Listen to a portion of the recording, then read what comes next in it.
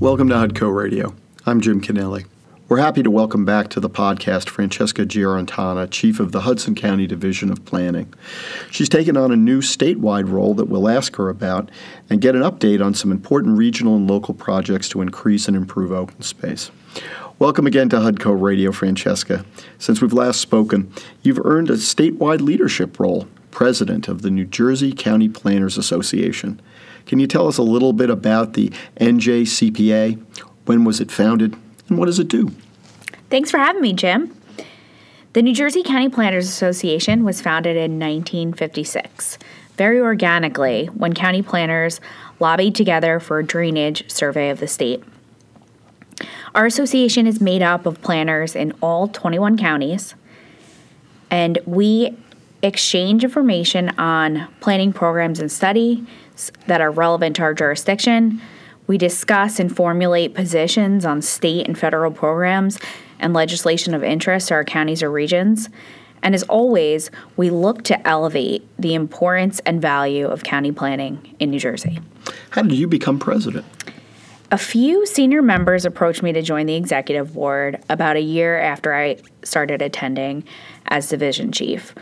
Our association has rules in place to have you move up through the ranks. So I served as secretary first, treasurer, and now president.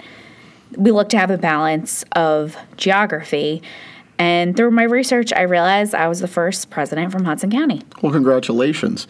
Now, as NJCPA president, you hosted a tour of Hudson County for your colleagues. Can you tell us a little bit about why you did that and what you highlighted in Hudson County for all those planners who joined you on that trip? It's a tradition for the president to host his or her fellow members in their home county. And this was the first time we were able to do it since the pandemic.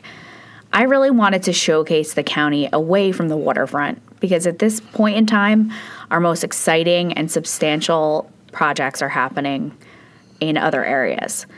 So we all hopped on the light rail with some representatives from NJ Transit and learned a little bit more about the Hudson Bergen Light Rail. It was a lot of individuals' first time on it. As we went down south to Bayonne, the Bayonne planner, Sue Mack, gave an overview of the development that's happened along their stations. From there, we went to Harrison with the focal point as the path station for the development that's happening there. Then we moved on to Kearney to go to an area that highlights the Essex-Hudson Greenway, which I'll talk a little bit more about later. And we finished it off in Journal Square with a tour from the Jersey City planners. That sounds terrific. Now, did your fellow planners have any beneficial advice, or have you been able to offer any advice to them based on the challenges and the opportunities that face us here in Hudson County when it comes to growing smarter, growing at all with so much economic uncertainty over the past few years? Are all New Jersey counties dealing with similar challenges, or are they different? I must say that no other county embraces or does growth the way Hudson County does.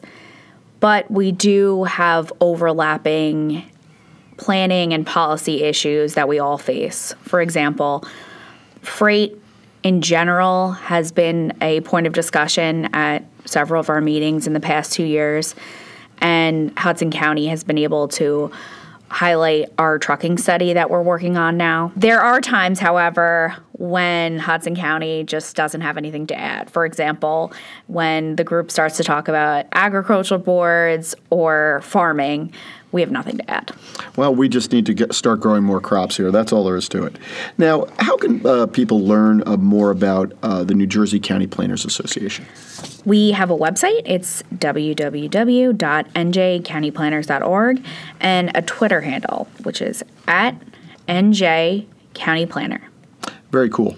Let's change gears now and talk about some exciting news regarding an important regional open space initiative, the Essex-Hudson Greenway. What is the Essex-Hudson Greenway, and what is the milestone we've reached in its development recently? The Essex-Hudson Greenway has been a visionary project for over a decade. The concept was to take an abandoned rail line, formerly known as the Old Boonton Line, and create an opportunity for a multi-use path for transportation and recreation while creating additional open space. So most people are familiar with the concept of rails to trails, and this is a perfect example of it. The line is almost 9 miles. At most sections, it's about 100 feet wide. It spans 8 municipalities, including 3 Hudson County municipalities, Kearney, Secaucus, and Jersey City. And for us, it fills an important gap in connectivity that we've had for a long time, the east-west connection of our county. So that's very exciting. And while many advocates, including the Open Space Institute and the New Jersey Bike and Walk Coalition, have been advocating for this project for years, the governor's office recently stepped in to move this project over the finish line. And last month, Governor Murphy proudly announced that the land had been officially acquired by the state. That's terrific. So what are the next steps in the process towards seeing to the completion of the Greenway and making it available to the public? The state has put out a RFP for consultants to start working on a strategic master plan for the Greenway. That'll include concept designs, possible amenities, transportation options, and the connections that'll be needed locally. Through that process, they'll form an interagency working group to ensure that there's engagement with all local elected officials, community members, and other interested parties. The entire line will remain closed to the public for approximately 6 to 12 months, after which the time will come that the segments will open as they get developed. So folks who aren't familiar with this particular Greenway, give us kind of a sense of what the start and terminus would be of it. Where will it begin? Where will it end? Well, it definitely will begin in Montclair, and the terminus at this time is on the west side of Jersey City. The longer-term vision with additional projects could be getting us all the way to the waterfront. Wouldn't be a podcast about planning without a mention of the Hudson County Open Space Trust, which I know your division oversees. I wonder if you could first remind folks what the Open Space Trust does, and then we could talk a little bit about some of the projects. So let's talk first about, what is the Open Space Trust?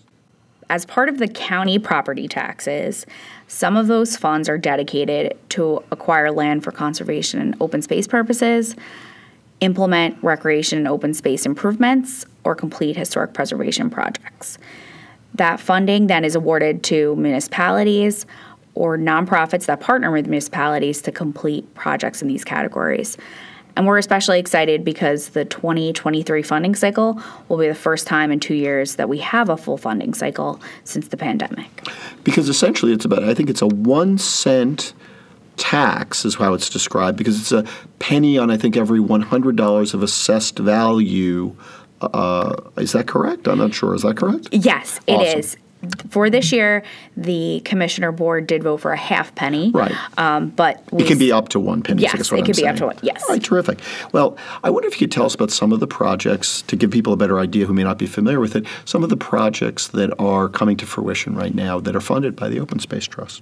Yes, we have several. I'll highlight a few in different parts of the county. North Bergen is about to open up its community center, which will have various different uses. The trust fund dollars were spent on their recreation floors, one being recreation on the rooftop, which will make it very innovative for the area. We're excited to see that come to fruition. Reservoir number 3, which has been a long visionary project of the city of Jersey City, and it, through our funding, has helped complete the first major phase, which was fencing and trail completion. There's a few more items that need to be completed till the city feels comfortable opening it, but that'll be soon. And then a acquisition project in Harrison was recently completed for the creation of the Cape May Street Park. That's terrific. It's just great to see what the trust continues to do to make a difference in folks' lives in Hudson County. Now, as we're recording this, we're getting closer to the date for the Hudson County Smart Growth Awards. I wonder if you could tell us a little about those awards and when they'll be handed out. The Hudson County Planning Board had their first Smart Growth Awards in December 2009 to recognize developers and officials who promote sustainable development policies. So the planning staff looks at planning board applications that we've had over the past few years and rank them based on criteria for sustainable development, such as site selection, site design, proposed green infrastructure. And then we award 3 different projects, a gold, a silver, and a bronze. We also recognize an individual who's shown leadership in smart growth and a plan that exhibits those elements as well. Our Smart Growth Awards for 2022 will be handed out on October 26th at 5:30 right here at the Courthouse Rotunda. Well, fantastic. I'm looking forward to it. I think one could call it the Academy Awards of Green Building in Hudson County. Absolutely. Well, one last topic I definitely want us to touch on before we finish today is the issue of resilience. The Resilient Northeastern New Jersey project recently had its action plan completed. Can you explain why resiliency is from a planning perspective, what it is from a planning perspective, and how the action plan will help us here in Hudson County eventually become more resilient? And where anyone can, who's interested in this issue, local resiliency, learn more about and maybe have a chance to comment on the action plan. Resiliency can apply to many factors in planning, but for this effort in particular, it was meant for flood resilience. And they define it as our ability to absorb and adapt to shocks and stresses resulting from a changing climate while becoming better positioned for the future. And the plan includes specific site recommendations for our municipal partners that were involved in Hoboken, Jersey City, and Bayonne. On the county level, it included recommendations for more long-term policy and considerations for our county capital projects down the road, such as including green infrastructure in county parks and resiliency elements in future capital projects. Individuals who are looking for more information on the plan can go to www.resilient-nj.com. There they can review the plan and submit comments until October 23rd. Well, sounds great, and it's a great opportunity, I suppose, for folks to kind of get their 2 cents in about what we're doing to prepare for the future. Well, it all sounds terrifically exciting. Thank you so much for joining us today, Francesca. Thank you so much, Jim, for having me. You can learn more about the Hudson County Division of Planning on our website, updated since the pandemic, at www.hcnj.us. To keep up to date on county government news and alerts, be sure to follow us on Twitter at Hudco Tweet and on Facebook at Hudco FB. To see photos and videos of county government events, follow us on Instagram at Hudco Insta and subscribe to our YouTube channel, Hudco TV. Finally, thanks as always to Hudson County Executive Tom DeGeese and the Board of County Commissioners, who develop, direct, and support all the programs and services discussed on this podcast.